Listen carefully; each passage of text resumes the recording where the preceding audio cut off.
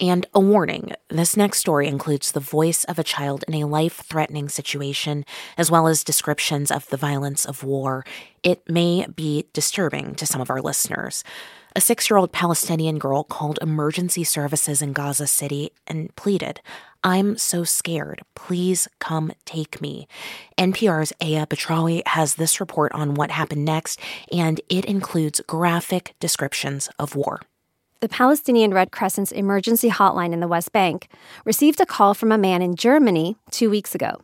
He'd received word that his niece was trapped in a car in Gaza. He needed the emergency operator to call her. 15-year-old Leanne Hameda's parents and siblings had piled into the family's car to flee Gaza City. Fighting between Israeli forces and Hamas had intensified.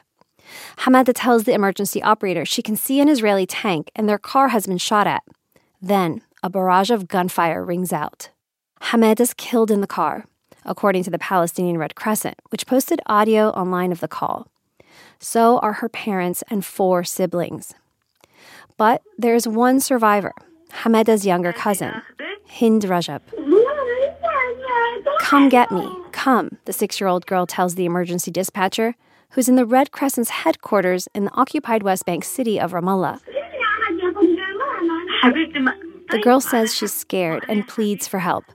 The Red Crescent's emergency operators stay on the line with Rajab for more than 3 hours. As night falls, she grows hungry and tired. A psychological support expert comes on the line to try and keep Rajab calm. Meanwhile, an ambulance in Gaza City is dispatched to rescue her. The Red Crescent says its route was coordinated with the Israelis, that they were, quote, given the green light to rescue Rajab. But the Red Crescent lost contact with the ambulance crew and Rajab that night.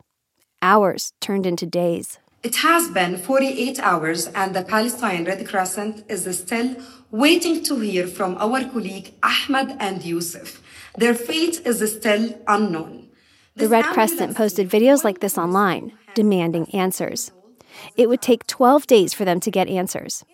On Saturday, Israeli tanks withdrew from the Gaza City neighborhood where the ambulance crew was sent to rescue Rajab.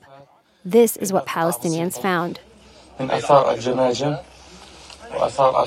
burnt-out shell of an ambulance. The charred remains of its 2 crew members inside. The car they were sent to find is within sight, riddled with bullets. The Red Crescent says Rajab was killed, waiting to be rescued. The Israeli military told NPR it's investigating the incident. Aya Batrawi, NPR News.